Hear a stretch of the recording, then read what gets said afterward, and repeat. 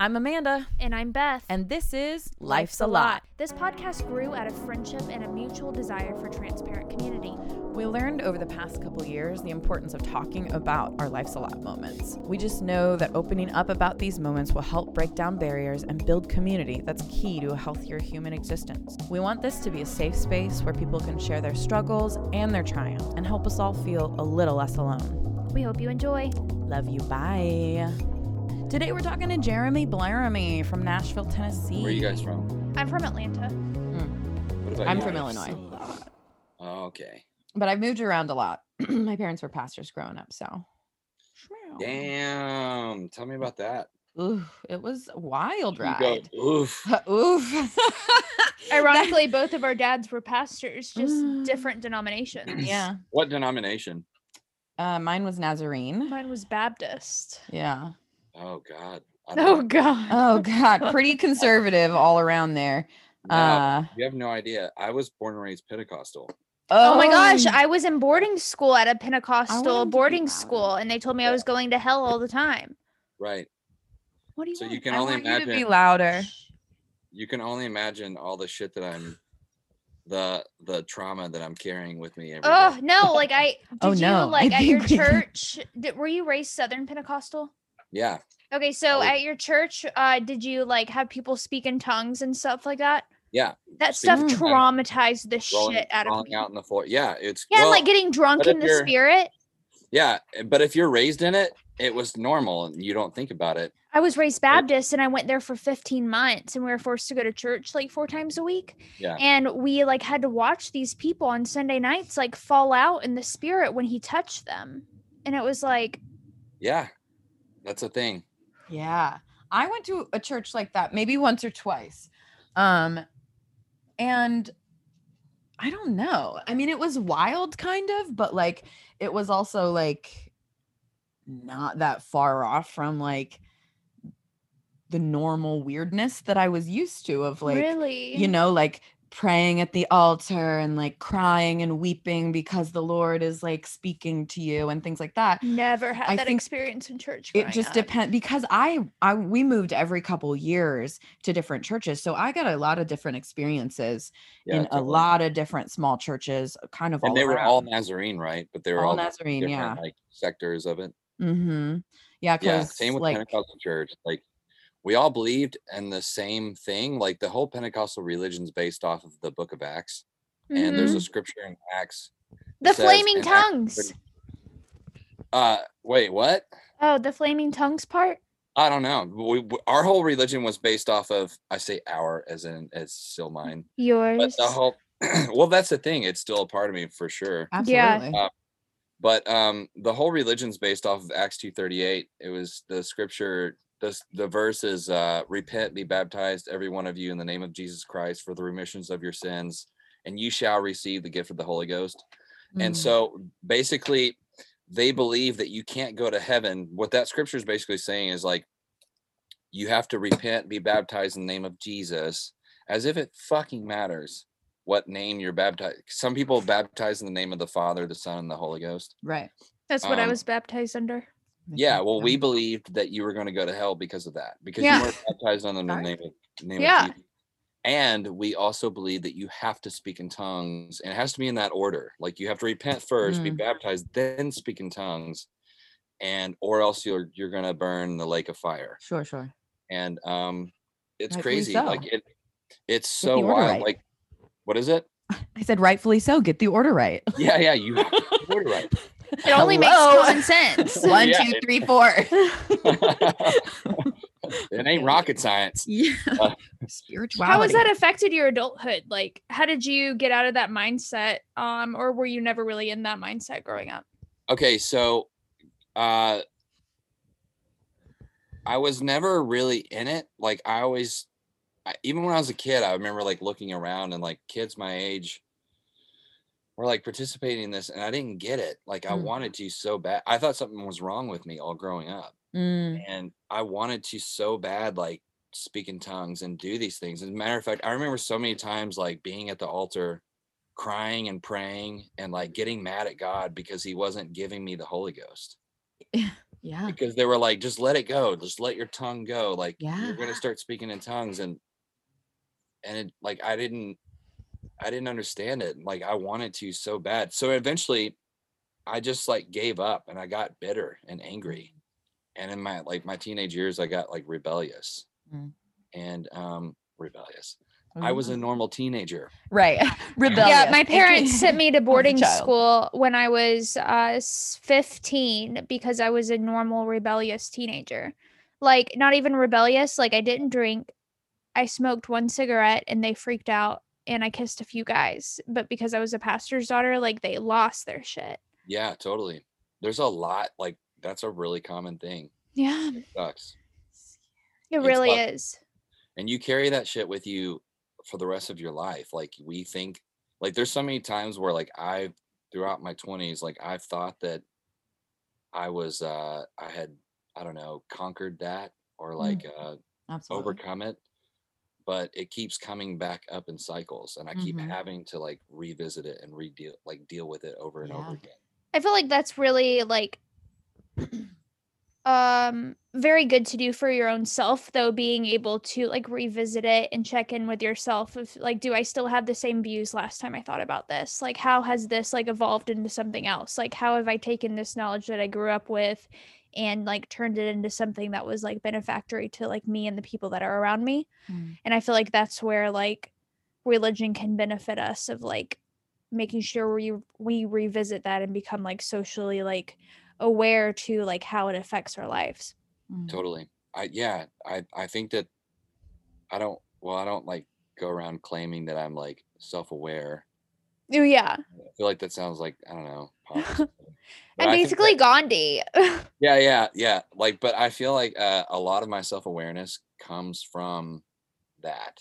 Like it comes from constantly reflecting. God, think about it. Like if your religion all growing up was to constantly repent and keep note of all the sins that you committed throughout the day, we truly believe that like if you didn't repent, say I was at school and I just got really frustrated and I said fuck, which whatever, and if God came back at that point, or if I just happened to die, I'd go to hell because I didn't repent for it. And so you're constantly having to like make a mental note. Okay, what did I do today? How did I fuck up today? How did I mess up? Where did I go wrong? Where did my flesh overcome the spirit? Where did fucking, I don't know. It's just, it forces you to be one, self-reflective, but two, destructive. And yeah, even if like, because I wasn't raised in that same kind of culture of like having to like keep notes of the sins that I did wrong. It was Baptist believe in like once saved, always saved. So like when you repent at 5 years old, when you don't know what you're doing and you're doing what everybody else around you is telling you to do, then like from that time until I'm like 107, like I'm still saved. So I don't have to like keep notes, but it also like from like the flip side of that, it makes me question if like there even is a God that cares what I do. Yeah. Because it's like, oh, so I'm saved at 5 years old, so I can do whatever I want. I remember when I was in school, I had a friend, Caleb Bruce, who was Southern Baptist, and he told me that. And I was like, you got it all wrong, man. Like, this is not how it is. Like, so if you went and killed someone, he's like, yeah, I'm saved. And I'm like, dude, your God sucks. Like your God's not the same God that I believe in. Like, like, dude, I think you're going to go to hell, man. I think you're going to go to hell. Having these like philosophical conversations at the lunch table, being like, well, I really think you're going to hell. Like, this doesn't make any sense. That's what we're trained up to believe when we're children. We're trained to be these like Bible warriors, and we're not trained to be children, like dissecting all of this. Like we're only taught one way to think. And so when people like when your friend like questioned your way of like the way that you were raised and the way you were taught to believe, you assume that he was wrong because he was questioning what you were raised to like defend. Right. It's really wild. And you're also afraid. Like there's a lot of fear in that too. Like you're constantly gonna like defend shit because you're afraid of being wrong. Yeah. Right, because if you're wrong, then like your whole thing crumbles, because this is what you've been told your whole fucking life is Your this whole one foundation thing, is you gone. know? Your parents are wrong, their parents are wrong, like Right. the whole thing's done. It's all swept out from underneath your feet. Everything crumbles. And it's scary. It's scary, and I get that, but Because you it's don't want to also be wasting your life. You don't want to be like, oh, did I just like believe this for all of my life? And like when I Right. could have been expanding my knowledge in different ways, but I was trapped in this one mindset. Right. Ooh. Yeah. Yikes. These are the things that I felt think that one- on a daily I basis. felt that one right here in my chest. When I was 19 and realized I was in a cult, Sweaty. I was fucking angry. Right. I feel like I missed out on childhood. Like the day that I walked out, it's a kind of a long story, but the day that I walked out of the church was the day, like I truly felt like I had been born that day. Mm. Like, and I've only had like one light bulb moment in my life, and that was that day. And like, I felt like that was the beginning of my life. I feel like all that before that was like this weird dream. Somehow I remember it all though. Like, but like that's the day I really started to like live, and like I discovered the Beatles and weed and LSD and just girls and just fucking life, you know, and just started like being a person. There's so much guilt that's intertwined with religion that like when you're able to step outside that, you feel so much freedom, like a deep breath of like starting a new life, of taking control of your own grief and your own like guilt and your own shame. Is like, I'm not allowing myself to feel this because somebody else is feeling that. Because like we do feel those emotions for a reason. Like we should feel shame, we should feel guilt, but not about normal decisions. We should feel shame and guilt when we do something that's truly morally wrong. That's what those emotions are like in us for. But when we're trained to believe that having sex or like looking at pornography or touching yourself or like anything like that is like wrong and it's disgusting, then how are you supposed to like grow past that? And shaming. I mean, the amount of shame that was put into me about my own body, and in so many ways, you know, in that idea that sex is bad until marriage, you know, and that idea alone is just so fucked, because, you know, I ended up getting married and it was not a happy marriage, and it was not a relationship I really needed to be in the first place.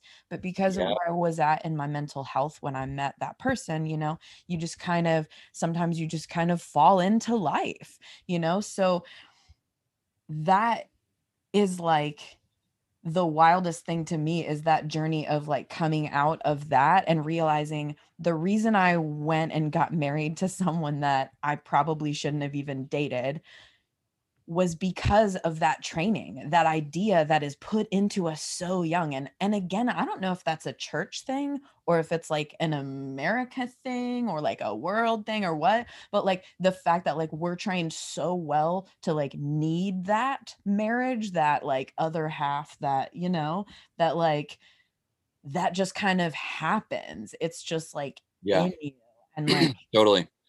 I've made the decision in my life not to get married. And I reserve the right to claim that I'm still young and making decisions and changes in my life as a part of growing.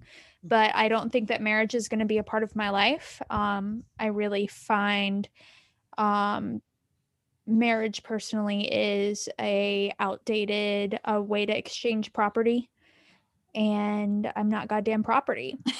And so I just...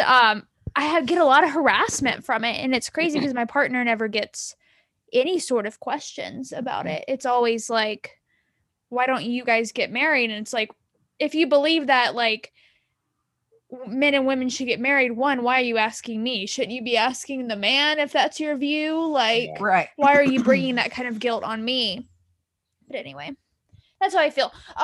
But where are you from? Like, where did you grow up in this Pentecostal church? Like you said, you were from the South. One place your whole life? No, I lived in Arkansas, Memphis, and Kentucky. Most of my life was spent in Kentucky, or most of my childhood or whatever was in Kentucky.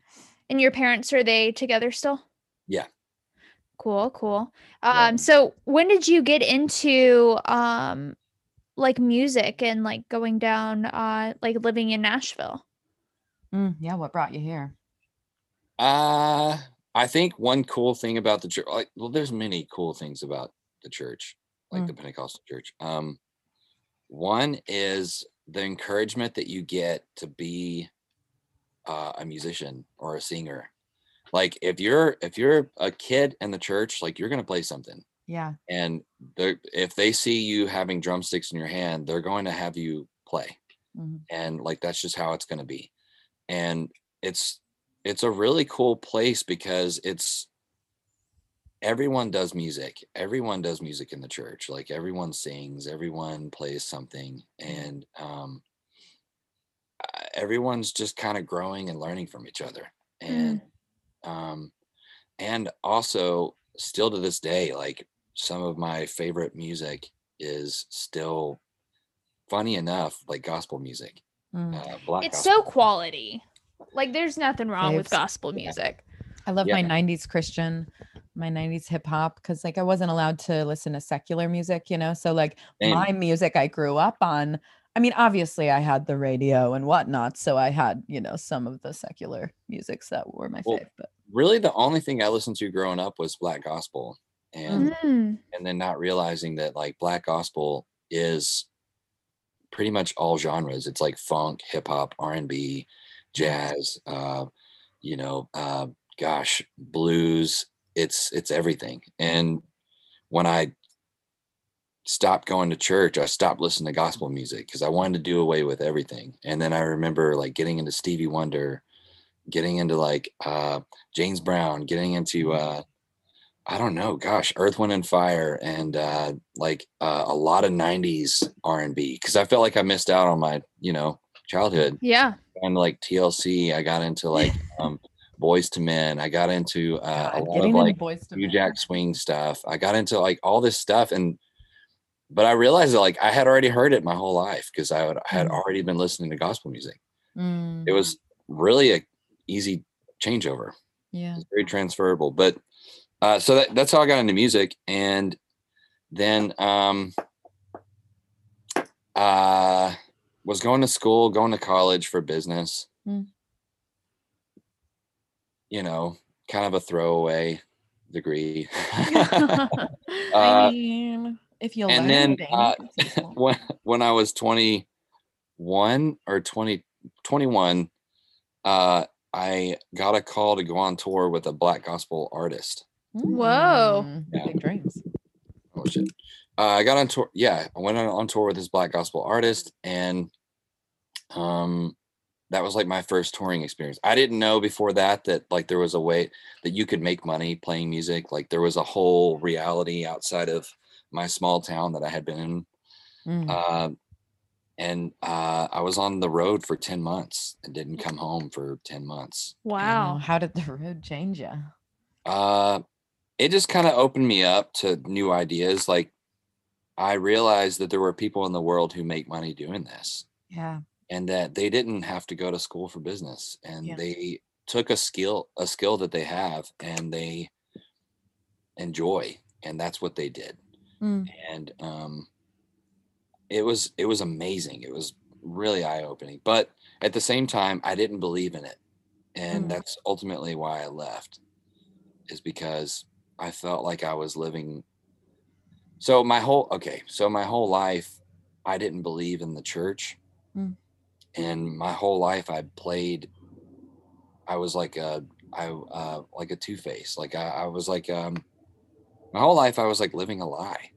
And like at school I would go to school and like not talk about church, not be about church, and then I would go to church and like be all about that. And or like when I was dating my pastor's daughter, having sex with her in the parking lot, and then during altar call going back in and getting on the drums and playing, acting and playing the part and putting the clocking back in. And just like kind of like I was really afraid. Like it was kind of frightening like how well I was playing these two roles. And when I was 19, when I realized I was living a lie, I decided to never do that again. And to never like be hypocritical, be contradictory, play this character. Yeah. And then when I was 21 or 22, when I did that tour, I found myself doing again, all because I wanted so desperately to play drums on tour. So I was like, well, it's worth it. At least at this time, I'm getting something out of it. I get to tour, I get to play drums. And after 10 months, I was like, man, I can't do this. And I actually admitted to the guy, the head minister of the music ministry. His name is Eddie James. And I admitted to him that I was lying to him. And he was amazing about it. And he was like, man, he just had a lot of respect for, me admitting it. And he was like, man, I think you should go out and you should find your own truth. Yeah. Maybe this isn't the truth for you, man. Yeah. He was just so cool about it. What a beautiful person to have in your life at that moment, to like speak that like affirmation and to follow your heart. Yeah. Listen to your intuition. He gave me his blessings. It was so cool. I didn't expect it. I thought he was going to be really upset with me, or I don't know, just be like, what the hell, Jeremy, you've been lying to me. Oh my God. But no, he was so cool about it. And at that time, my brother at the time came down with cancer. And my mom immediately, when we got the diagnosis, she had a stroke. And I was on tour and I was away. I felt like I needed to like be home. All this was happening at the same time. So I left tour and went back home and lived with my fucking parents. And I was so depressed. Yeah. Because like you're on this high every day, you're in a different place, you're on this high and you get to it. And then you go back home, this place where all of this bullshit happened, all these like bad memories and all these things that you thought you had overcome and all this stuff. And now you're back home and you're having to face it again. Yeah. It was just too much. So I ran and went to New Zealand. Wow. Yeah. Quite the jump. Well, it was a bad idea. It was really irrational. And I had all this money saved because I never spent it when I was on tour. And I just blew it all. I just went to New Zealand and bought a plane ticket. The decision was made within like 30 seconds. I woke up one day and I'm crying in my bedroom and don't know what to do. I feel like there's no reason to live. I feel like, and I had always struggled with suicide when I was a kid, by the way. And I felt that coming back on. And I was like, man, if there's anywhere in the world that I'd like to be right now, where would it be? It's like, I'd like to be on the opposite side. And I'd like it to be New Zealand. So before I changed my mind, I hurry up and jumped up and like bought a plane ticket before I would change my mind, because I know myself, and just did it. And then while I was there, that's when I decided to move to Nashville. Wow. Fuck out, just go and do the thing, pursue my dreams, really do it, go for it. Yeah. And that's what I did. Great. Oh, yeah. How many years have you been here? 8 years. Okay. Wow. Yeah. Yeah, it's my 4th year. In November is how long I've been here, and Amanda's been here for 10 years. 2009. Moved here. So what made you start getting into trespassing? Yeah, what fell you into that? Was that just like was it just like a hobby that turned into something you saw other people would be very rightly into? I had always trespassed or explored abandoned building. I never really looked at it as trespassing. Like, yeah, sure, I would see a trespassing sign, but whatever. I mean, like, what are they going to do? Yeah, what are they going to do? And and like in Kentucky, there's nothing to do. There's fucking nothing to do but ride a 4-wheeler or a dirt bike around. I grew up in southern Georgia. I get it. Yeah, you just like, there's nothing to do. There's trails. That's it. There's like deer if you're into hunting. I don't know. I was never into hunting.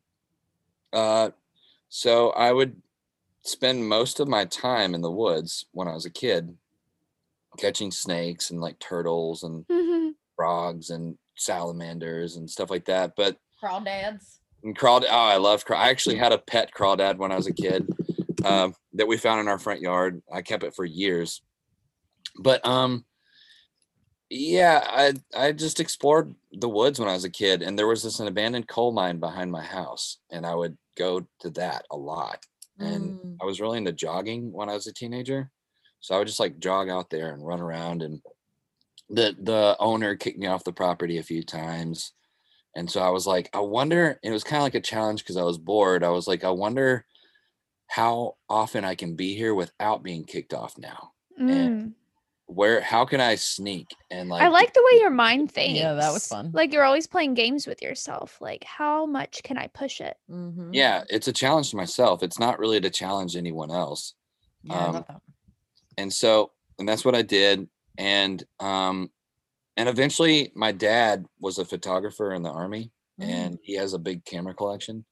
And eventually he gave me a camera, and that's around the time I started like taking pictures of what I was doing. Yeah. And then I moved to Nashville. And I remember when I moved here, I heard there was an abandoned prison. And I had found where it was at, and it's like this amazing, like castle looking magnificent structure, and it's so locked down, and there's cameras everywhere, there's security. And I was like, man, how could I Navy SEAL this and just get the fuck inside this building and do it without getting caught? Like, how can I do this? How could I pull something like this off? This is like mission style shit. And so and I did, and I of course took a camera with me, which I think was probably my iPhone at the time, and I took a picture of it, put it on my Instagram, and then I put like 10 other pictures of it because I was like so proud of what I did. Yeah. And I was like, man, instead of just putting it on my personal feed, because I'm trying to do the drummer thing. Yeah. Maybe I should like do a separate Instagram, and I'll call it, I don't know, Abandoned Nashville or something. And if that name isn't already taken. And I did, and I posted these photos, and crazy, within like a couple of weeks, I had like 5,000 followers. Wow. And I didn't know a thing about social media. I didn't know anything. I didn't know that this would be such a thing. Right. And I was like, fuck, I think I'm on to something. Man, I should take my photography seriously. Like I should like learn about this and learn about what this thing does. And that's how Abandoned Nashville happened. It was all wow. That's really incredible. Okay, so I have some prepared abandoned place questions for your yes or no. Okay. So there's this place in Shelby Bottoms. It looks like a military base. It's all white. It's got a barbed wire fence around it. Is it abandoned? Yes or no? Yes. That's the abandoned naval station. What did they use it for? It used to be a school for the military, for the Navy. They used to like, that's why it looks like a boat. Have you noticed that? It looks like a boat because there's actually a part in the building that's set up to simulate a boat. That's really yeah. And so you walk in one of these rooms and it looks like you're in the deck of a boat. And I guess it was for training purposes. But yeah, it's a pretty cool spot. There's a lot of asbestos.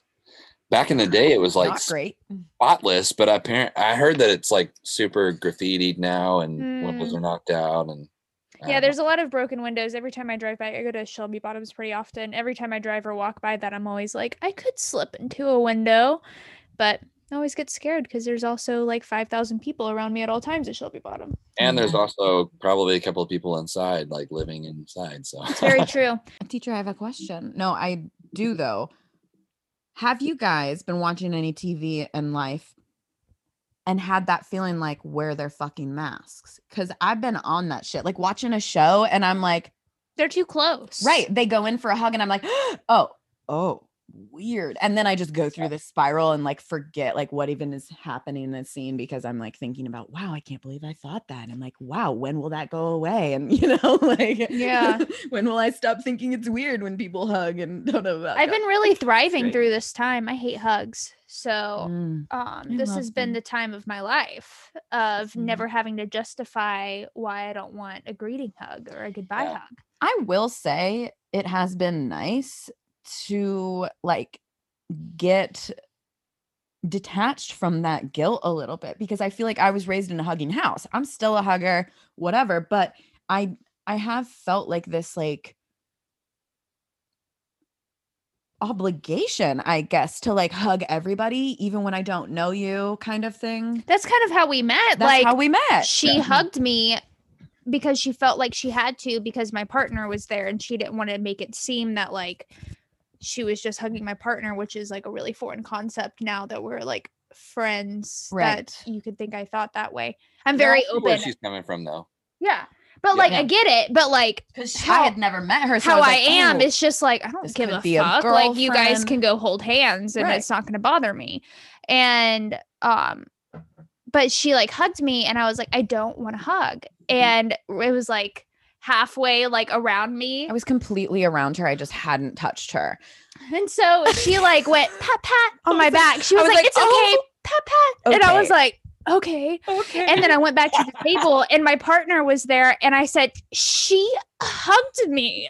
Okay. And to be fair, I always come out looking like a dick here, but like it wasn't a full body contact hug. No, it wasn't. It was 2 fingers on her shoulder blades in the back, because I was fully hugging her that much that I was like, I don't know what to do. So my instant response was like, just a little one, I guess. And her shoulder blades.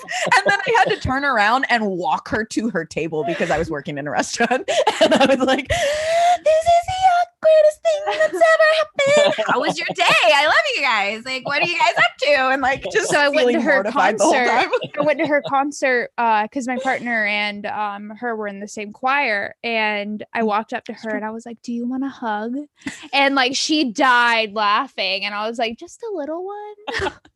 Because I was just thinking like, oh my God, this bitch thinks I'm the worst. And like I was just like, oh my God, she thinks I've offended her or like whatever. But that's what comes with like overthinking and feeling like you have to give into these expectations that people don't even really necessarily have. And that's the whole problem. Yeah. Exist in your being. Be okay with who you are. You don't have to hug people if you don't want to hug people. Well, that's easier said than done. Coming from someone who's like struggled to live in his own skin his whole life. Like that shit's hard. It is hard. I don't know. When you find out the secret to that, you let me know. To not being hugged or not feeling guilty for it? Well, no, to being comfortable in your own skin. You were saying, you were like, just be comfortable with who you are, blah, blah, blah. Yeah, like, harder said than done. Absolutely. Harder said than done. Harder done than said. Yeah, I think that like, yeah, it's not easier something, said than done. And this is a conversation we've been having a lot recently, is like I feel like it's so like easy to make the decision to start thinking a different way, but then actually like changing your habits to start thinking that way is hard, because like making that decision of like, this is wrong, I'll stop, and then like actually changing the way that you think about yourself and the way that you view yourself and the way that you're like able to live within your own mind is such a different practice than like the decision that you made. Yeah. I think that for me during COVID, it's been a lot of, isolation. I went through my divorce and all of that during quarantine. So like, that was the beginning of my life alone, was like complete isolation essentially, besides seeing Beth and a few friends that were quarantined, and just really being stuck with my own being in the silence and like having to like hear my own self, the million things that are going on inside of my head, and like trying to relearn what my intuition sounds like and what my voice is, because like I had melded myself in with another being for a really long time. And like before that, like it was church. That was the thing that had really controlled my worldview, my voice, my perspective, like everything in my being was controlled by that. And, I think like learning those things of like one of the biggest things in my change, I think last year, was like realizing that intuition is something you have to learn. It's like it's something that you have to train yourself to hear, and I think coming from the church background where you're just trained to put it all outside of yourself and like pray to God and beg to God to give you peace and to give you Oh God, and yeah. all of this stuff, Yeah, I but talk then about that all. realizing like we have the control inside of us. And like there are things within the church structure that can teach you to get to that same place. But I think that there are so many things to get you to that place that you get lost along the way. And then the guilt and the shame that comes along with that, that's what gets you lost.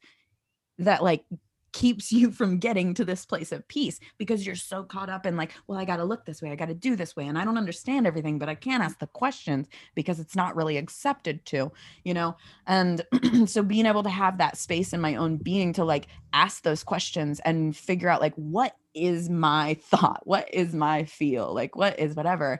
And what I was saying before is like last year sometime I just realized like I was reading a book about intuition and just like kind of clicked, like I have to start training myself. I have to start taking that time alone, away from people. And we found my journal the other day, and it was from like a little over a year ago. And I wrote on this page and I said, what brings me joy? And so like sometimes I doodle, sometimes it's just words, whatever, but I just wrote all these things, and it was like music, like playing it, listening to it, writing it, like poetry, reading it, writing it, just all these random things that bring me joy. And one of the big things on there was alone time. And I, LOL, 2019, I asked for alone time, didn't know what I was asking for. Yeah. But like I learned how to be at peace in the alone time too. Like that was the biggest, hardest thing for me as well, is like when you haven't been alone with your own thoughts, it's kind of scary because it's like when you're told to rely on someone else your whole life, this being that's greater than you and blah, blah, blah, and you don't trust yourself, like it's so hard to release that and to be able to just like exist in your own being, because that's counter to everything that was put in you, so it's like that rewriting and the reprogramming of like everything that was kind of your core, your foundation. And that's like a lot of work. It's been an exhausting year of like diving in. For everyone. Yeah. Yeah, I talk about that a lot. Like you were talking about how like if there's like a problem in your life, you hand it over to God. Yeah. You give it to Jesus, or you give it to whatever you call him, it. But that is like a very irresponsible way of going about things. You're taking the responsibility off yourself, and you're like, well, like there's so many examples. Like, like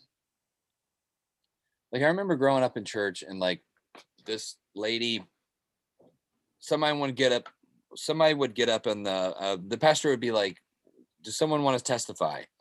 And some lady would get up and be like, yeah, brother, whatever his fucking name was, Fuller, that's his name, Brother Fuller. And she was like, yeah, Brother Fuller, this morning my car battery died, and the devil tried to keep me from going to church, but he didn't win, because then I called Sister so-and-so, Sister Tammy, and she gave me a ride to church, and the devil didn't win, and the devil tried to keep the devil is this involved in our lives, right? It's just like, dude, maybe your car battery died because it was old. It's fucking old. Like, perhaps you should take responsibility for that. Yeah. Or like, people getting sick, and like, well, I'm just gonna hand it over to God and let him, and for him to heal me. Oh, Yeah, I know. they're still at the buffet every fucking Sunday. They're eating unhealthy. They're like not Don't know drinking why they're enough not water. healed. Yeah.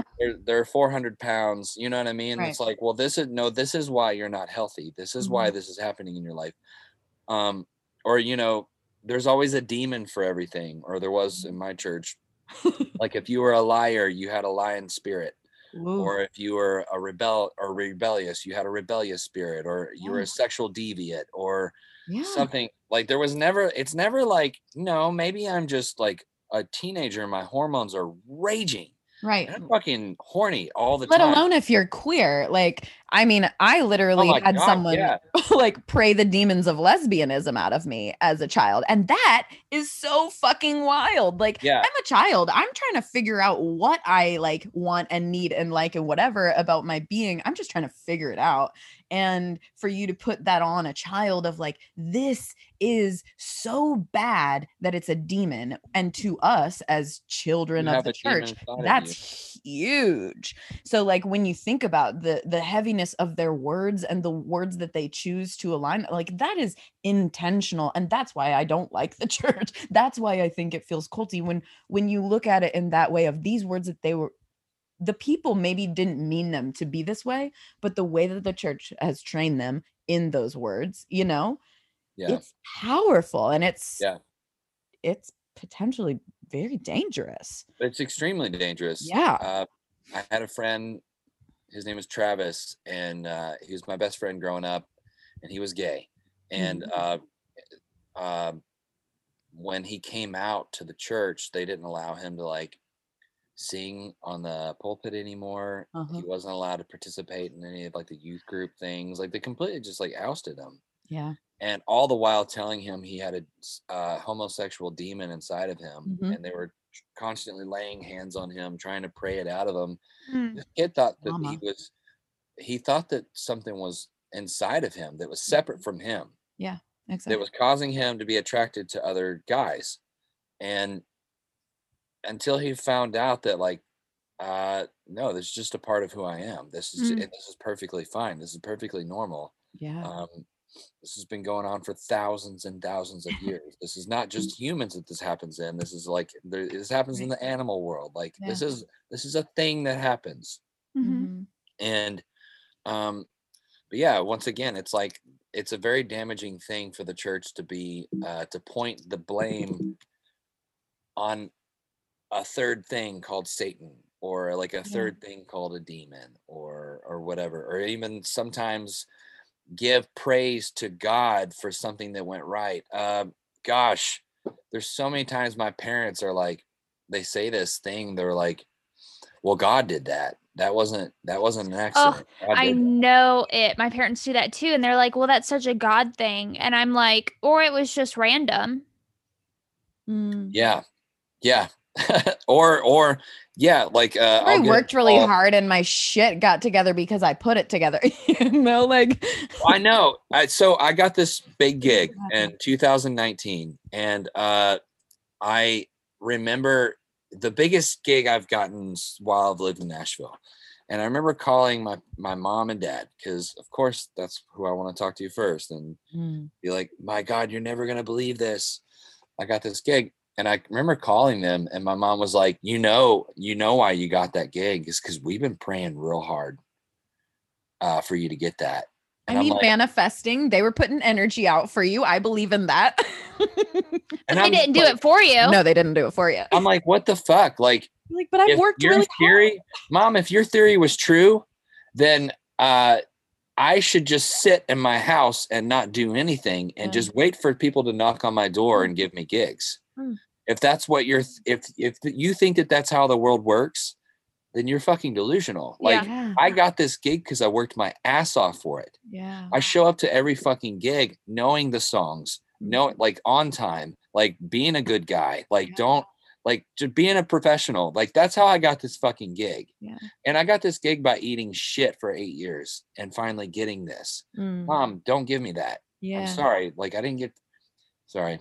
Anyway, don't apologize. Don't you ever apologize again. Earlier, if I ever hear the word sorry come out of your mouth, Jeremy Blaramey. No, but it's true because it feels infuriating because, okay, here's my struggle that I've come out of with that kind of attitude is like it invalidates so much. It invalidates your hard work. It invalidates your emotional needs and your emotional wants and like your being. And that I think is the problem with the language of the church is like, even when it is not meaning to, it is invalidating us to our core because it is training us to need something outside of ourselves. When really what I think God and Jesus was trying to tell us was, hey, you are enough. Like God is in you. I am like, I think that Yeah. that's in If we search within ourselves, we'll then it's within find- ourselves. Yeah, because we don't have to become anything that we're not. Like if like I believe in a theistic creation and that there's a God. It differs a lot from the way that I was grown up. But I do think that there is a higher being out there that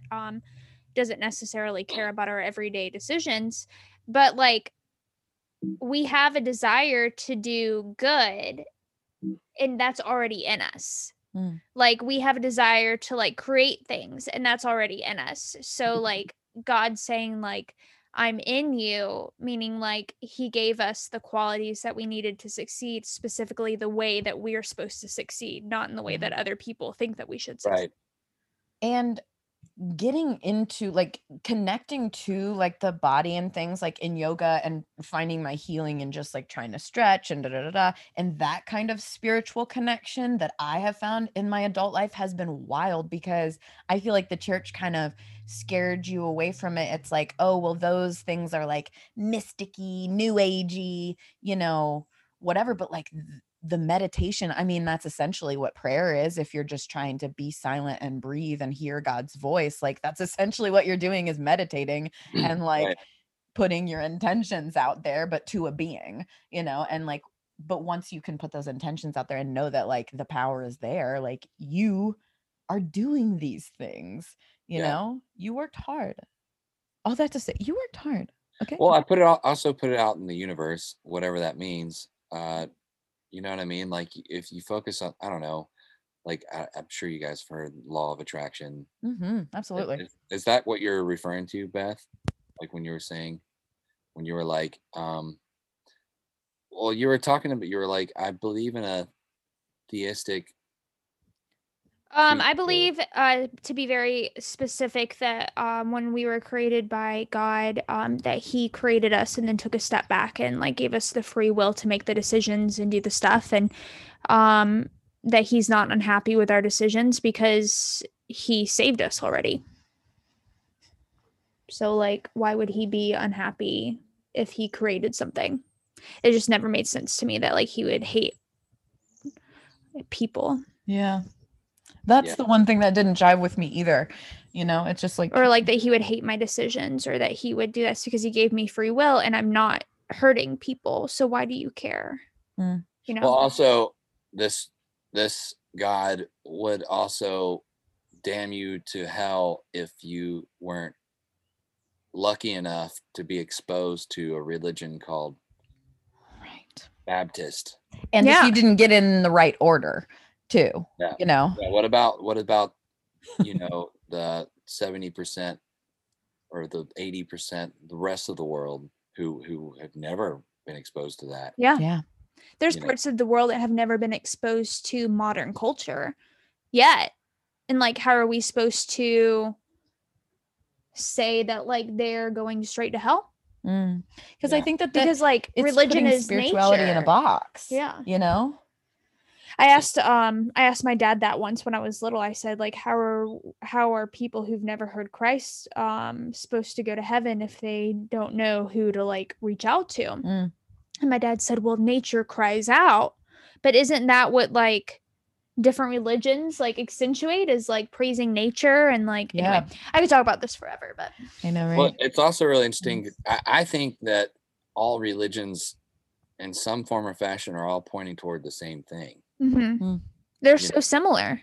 Yeah, that's what I have always vibed with. It's like, we're just talking about the same stuff, guys. Yeah, we're just using different language for it. Like you call it the universe, I call it God, somebody else calls it Jesus, someone else calls it reality or the collective consciousness. Like there's so many different names for it.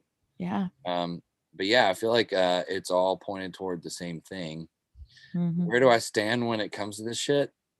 I don't know. That's okay. You don't have to know. No. Yeah, I think that it's really such a don't know. process, and I Yeah. think that that's the most beautiful part when like stepping outside of the church. I felt kind of the same way, like that peace and that like joy and whatever that I had been crying for at the altar my whole life, that I had been feeling guilty and shameful for not being able to achieve, like was achieved the moment that I released myself from those burdens of like trying to fit inside this box that this book written by men and shaped by more men, has been taught like to me. It's like just trying to connecting with yourself. Isn't that the thing? Like you are the being that is most important in your life. So once you can like fucking dive in and figure out how to take care of that, but out everything is pointing outside of ourselves.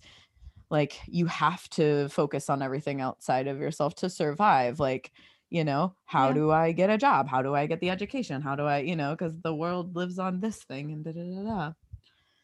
100%. Like everything is pointing toward an external thing. Like people don't, for the most part, people don't really sit with themselves. Not I think enough. that's one reason why this whole COVID thing has been so great, to be honest, is because it's forcing us to sit with ourselves. And hopefully need that more, because the more time you get alone, the more time you realize you need alone, to get that settled. And like, you're like, oh shit, I'm less of a bitch when I have this alone time. It's like drinking water. Like, I used to hate drinking water growing up, and I just hit this place in like college where I was like, I need water at all times. And now like all I need is water. Like I like think about water tastes so good. And it's like once you start spending alone time, you start realizing how much your body needs it. Once you start spending some intentional time with yourself, even if it's 5 minutes every day, like your body starts craving that because it's so good for you. Yeah. But there's a fine line. Sometimes I isolate myself way too much. Oh, absolutely. I mean, There's a fine line. Balance. Sure. Like before COVID, I've always been very introverted and spend about 97% of my time alone, which is cool. But now that COVID has forced me to do this, I'm like, man, now I think for the first time in my life, I'm starting to like really see the value in relationships. Like really see the value in relationships, because I never really invested in relationships before this. Yeah. But now I'm like saying yes to stuff like hanging out with people or podcasts. Yeah, it's us. Like truly, I don't know if I would have done any of this before COVID, because I just would have been like, whatever.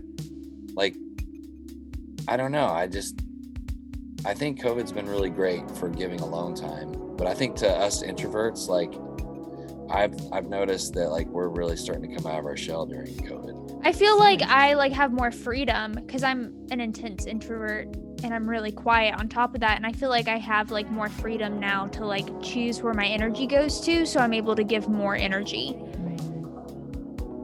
Again, the obligation release, of like, oh, I don't have to say yes to everything and I don't have to be around people that I don't want to. It's like kind of finding that filter of like, who do I want to be around? We put a Brita filter on our lives. Yeah, what's more important, quality over quantity for sure. Yeah. Brita your life. Brita your life. Brita your life. That's what the podcast title is going to be called. Oh, that's it. Brita your life. All right, I'm going to stop the recording. Stopping the recording. Okay. Jeremy, it was great having you on our show. Thank you so much. I almost thanks for having me. Life's a lot.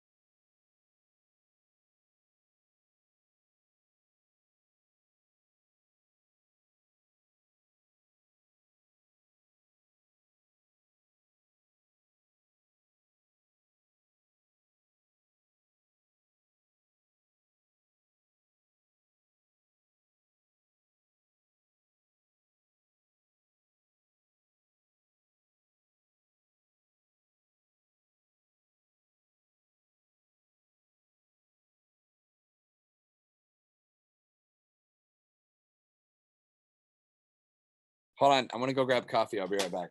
Okay. Okay, I've got to pee.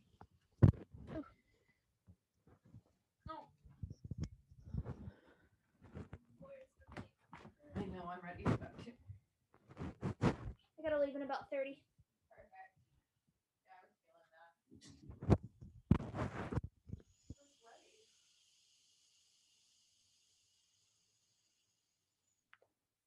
You get sweaty when you podcast. I wish my coffee was warm. I'm gonna make more. Make some more. Okay. Hello. I brought us coffee. And milk. Are you dairy free? Yeah. Oh, Amanda is too. I am all about the dairy. Well, okay. Last night I ate manchego cheese. Wait, no, wait. That's sheep, right? You're Yeah, I fucking- think that's sheep or goat. I mean, I'll have cheese every now and then because cheese is so good. I have been into making charcuterie boards for myself. Oh, so sorry. I'm cold. I'm so sorry. Don't be so concerned. Never mind. I'm not going to tell that story. Why not? That's when you stepped over me this morning. Oh, I don't care. Okay. This morning I was No laying on the shame. bed and I was like laying on my back and I had my phone above me and I was just like looking up at the ceiling. Cold. And Amanda went to go open up the window and she like stepped over me and I didn't have my glasses on and I'm really blind. And I was like, "Are you not wearing underwear?" And like her entire vagina was just like I just there. took my underwear off, and then I like. So I do not take medication for my ADHD. I'm working on it. Maybe we'll do that one day. Have you ever had to take medication for it before? No, I have. My parents. I did have not too. want to get me. Oh, I forgot I had a microphone. My parents did not like the idea of medicine. It was kind of on Adderall for years. really. Yeah, my parents took me off when I started stockpiling it. Ooh. Why? Because you're selling it to your friends? I was thinking about it, but I had this weird goal of getting to 300 stockpiled pills. Did they steal them all? That's the They most- took them all. That's the most Adderall shit I've ever heard in my life. Right. I need to get to 300 and then I'll start selling. No, I'm serious. Like when you're on Adderall, like you just develop these weird Habits. Like I would Yeah. have to like do like it was some OCD stuff. Like yeah, same. I would have to like touch things a certain way. Like I would have to like when I couldn't sleep, I would have to like sit on my back a certain way because when you take Adderall, you don't sleep as much and like Mhm. because it's speed that you're taking. Essentially. And so it's like you just convince yourself that you have these things and you kind of feel like a superhero for a while because like you don't need sleep, like you don't need as much like food in your body because like your body doesn't metabolize as fast. And Yep. I lost so much weight when I was on Adderall. oh, me too. I It- never eat when I take Adderall. I've only taken it because I've like got it from friends or whatever, but like it's like I need it. So it's really amazing and it's not just like I'm getting fucking high on it, you know? Yeah. But you are getting on I it. mean, I am, but it's like helping me It's crazy. function as a When being. I tried cocaine for the first time, You were like, this is just Adderall. yeah, that's exactly what happened. I took a big bump of cocaine and I was like, I'm instantly on Adderall. I don't get this. I don't get the allure of cocaine at all. I've never I been feel into like wanting I that was like, because this I've is tried like speed elementary before. shit. Like this is elementary shit because you do cocaine and like 20 minutes later it's gone and you want more. And I And was it's like, so why don't expensive. people just do Adderall? Because it lasts for long. You can get extended Whole day. release. Yeah, I Yeah. was gonna. This shit will last all day. And- Yeah. And it's way better. Yeah, I don't know. But yeah, to that point, you were definitely getting high when you were on Adderall. Oh, absolutely. And that's I do respect my parents for not wanting to put me on that as a kid, and I get that, and I don't know that it would have like stopped my development or anything, but it would have changed my existence for sure. I think it made me more like self-reliant when it came to like the things I needed to get done because like I did feel like I said like more like a superhero. Mhm. So I was able to be like I can get all of this done because I don't need to sleep as much and I don't need to drink as much water because like you don't crave things when you're Right. on it for a long amount of time. Drugs. It's crazy, and it's crazy that like our On parents put those on children. us when we were like 10. but it's just the education, But they didn't know that, Yeah. No, they didn't know, and I don't blame them for it, but like it's wild. all they saw was the results. Like they saw me going from failing to making straight A's, and they were like, "This is good. This is great." Good. Yeah. But they didn't understand that like it also turns you into a robot, or it completely sucks your creativity dry. Oh, so much. And that's, I think, what I've always been afraid of. And I think probably why my parents didn't want to put me on it, because they were afraid, because I was also very creative. And like, again, my therapist I just started going to was like, well, it sounds like maybe you're just really creative and da da da. I'm like, maybe it goes hand in hand for sure. But it's also a thing that has really caused me to struggle in my life, learning how to function when neither of my parents had those attention span things. So they're not going to know how to teach me if they don't know it. Understand it. Yeah. Yeah. Cause if it's like, if I have it, okay. So if I think I have ADHD, I have a kid, I see the same symptoms that I have experienced in my life. So I know it, but if I'm not a doctor, I'm not, doing all these things, I don't know how to see every symptom and understand everything. And it was, it was the 80s, 90s.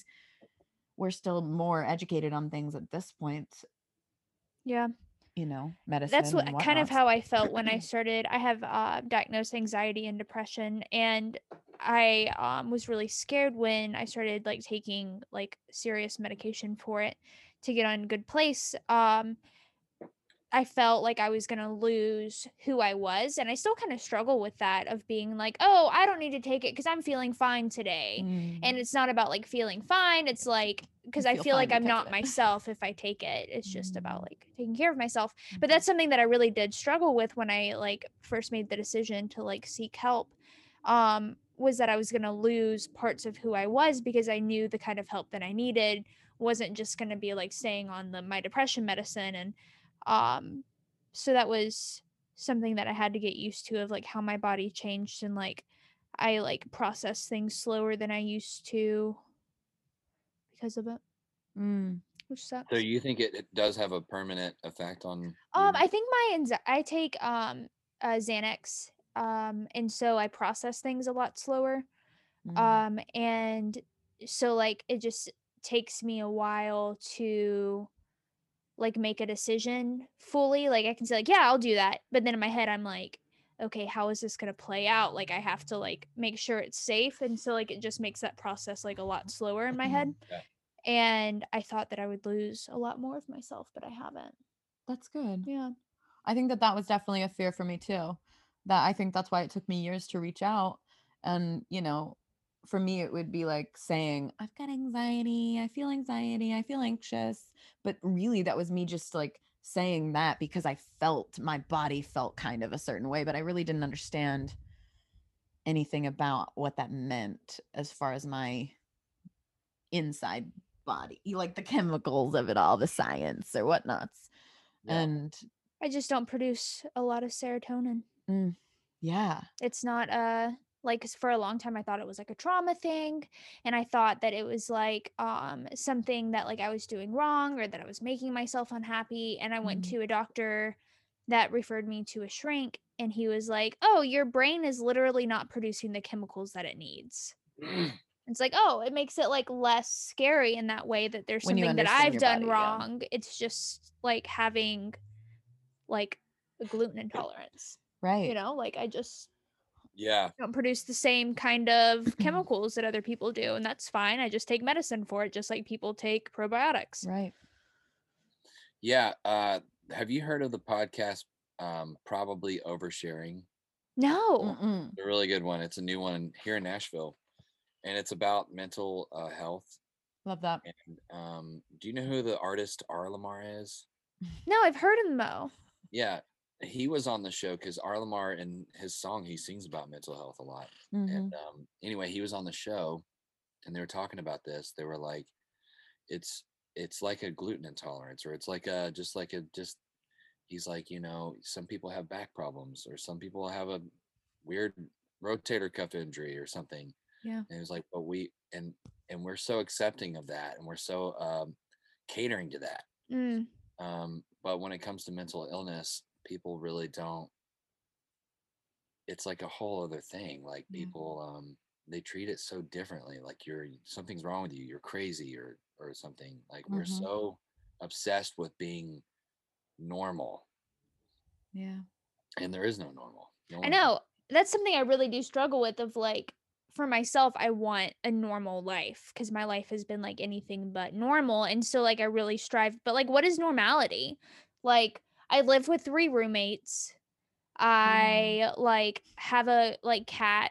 I have a podcast, and my life isn't anything what I thought it would be when I was young, but like, and it won't be. yeah. And I still think that there's some sort of way to achieve this like irrational normal in my life. And there's not. You're along for the ride. It's just like this training again, like that we're put in our heads of like this, you want the house, the white picket fence, all that bullshit. It's put in our brains so much that like the whole life you're just like, am I going to get there to this place that feels like this thing I think in my head? Yeah. You know, like a feeling that you've never really felt, or like this picture that doesn't exist. Because that's what you're told is happiness, is this 1950s bullshit. Yeah. But also gross. No. It's kind of fun and cute too. But you can have it. You can have it. But I definitely have a domestic kink. I think that's my like thing, is like aprons and like, I'll throw a badass party where we have tea cakes. Then you should definitely have that. But your life isn't going to be normal. The sex dungeon when all of our guests leave. Take me down in my apron and my A-line skirt and pound me real hard. I've been talking about sex swings for a while because I have never used one, but I'm really into it. What is it? It's a what? A sex swing. What's that? So it's a swing for sex. It's like a tool to like help you have revolutionary sex. Yeah, like different positions. It's like, have you ever seen Sex in the City? Yeah, I've heard the show, but so never mind. You won't know this reference. So it's just like a kid swing, like with a little like you thing, but then it has like leg harnesses on either side, like. I'll show you. It's leathers and straps and chains potentially, or it could be silks potentially. You could use a yoga swing, really. The strappy. Yeah, you just couldn't like put a lot of pressure on it for like. Well, yeah, you could, because you're hanging upside down, full gravity body weight stuff. That's true. As long as you have like padding, 300 pounds plus. So, do both the people ride in the swing together? Okay. Sometimes. Are you suspended in the air having sex? Ooh, that would be fun. Yes. Yeah, I mean, I'm sure you totally can. Hold on. I'm just gonna. A sex swing. Are you Googling it? Please Google it, because I'm trying to, but you probably won't see it as fun through our screens. I'm gonna look it up too. I know. Let's all find different pictures. She's been trying to convince me to get one in my house that I'm trying to buy. And which I'm doing this afternoon, looking at 2 homes. Hell yeah. Okay, have you found it? I found it, but you definitely won't be able to see it well. This is a good example. Yeah. Like this. Yeah, like they're both strapped in there a little bit. It's all about the leverage and the And you can also do it to yourself. Ooh, look at this one. This one's really fun. This one has bars. It's like an outdoor swing. You could do it outdoors. There's a vagina on one of these. Like, I didn't even know that Google, you can even like look. Yeah, you can find vaginas and penises. That guy's eye contact is disturbing. Just look at this guy's eyes. Can you wait? Let me see. Oh my God. His eye contact, he's like, what are you doing, dude? I wonder what they told him, with his soft dick. Like, what's happening? Hey, give us bedroom eyes, but like before your boner happens. Yeah, before you're actually in. Okay, look at us like you're trying to make your boner happen. That was like his. He's trying to inflate it really hard. He's like, okay, look at me and make it happen. And they took the picture before, but they only had enough film, like only one picture left. This is fucking hilarious. I know. I think this is a good time to end the podcast, but we don't have to end the Zoom link. Do you have anything necessarily. that you feel like we've missed that you want to like talk about in your life journey or like your family structure or anything like that? Oh gosh. I didn't really have any thing in mind, any kind of goals of anything I wanted to talk about. Really, I just winging it, and I'm eating chocolate. Hell yeah, dude. That's really kind of a thing. Jeremy Blaremy is dairy free as well. Jeremy Blaremy. Fucks yeah, dudes. Well, there's probably dairy in this chocolate. This is dark chocolate. It's like 88%. Usually dark chocolate doesn't have milk on it, depending on the percentage and depending on the brand. If it's Hershey's, it'll fucking have milk in it. This shit is dark as fuck. Hell yeah. Hey, one day when it's normal, I'll make you hot chocolate bomb. I made hot chocolate bomb and it's dark as fuck. It's Really? literally like dark chocolate, I love dark chocolate with almond chocolate almond milk from Aldi. Okay. Mix. Freeze to chill. With marshmallows. Stuff with schmallows in the middle. Top with chocolat. Freeze to chill. Harden. Harden. Like that guy's eyes. Like that guy's eyes and not his dick. Oh my god.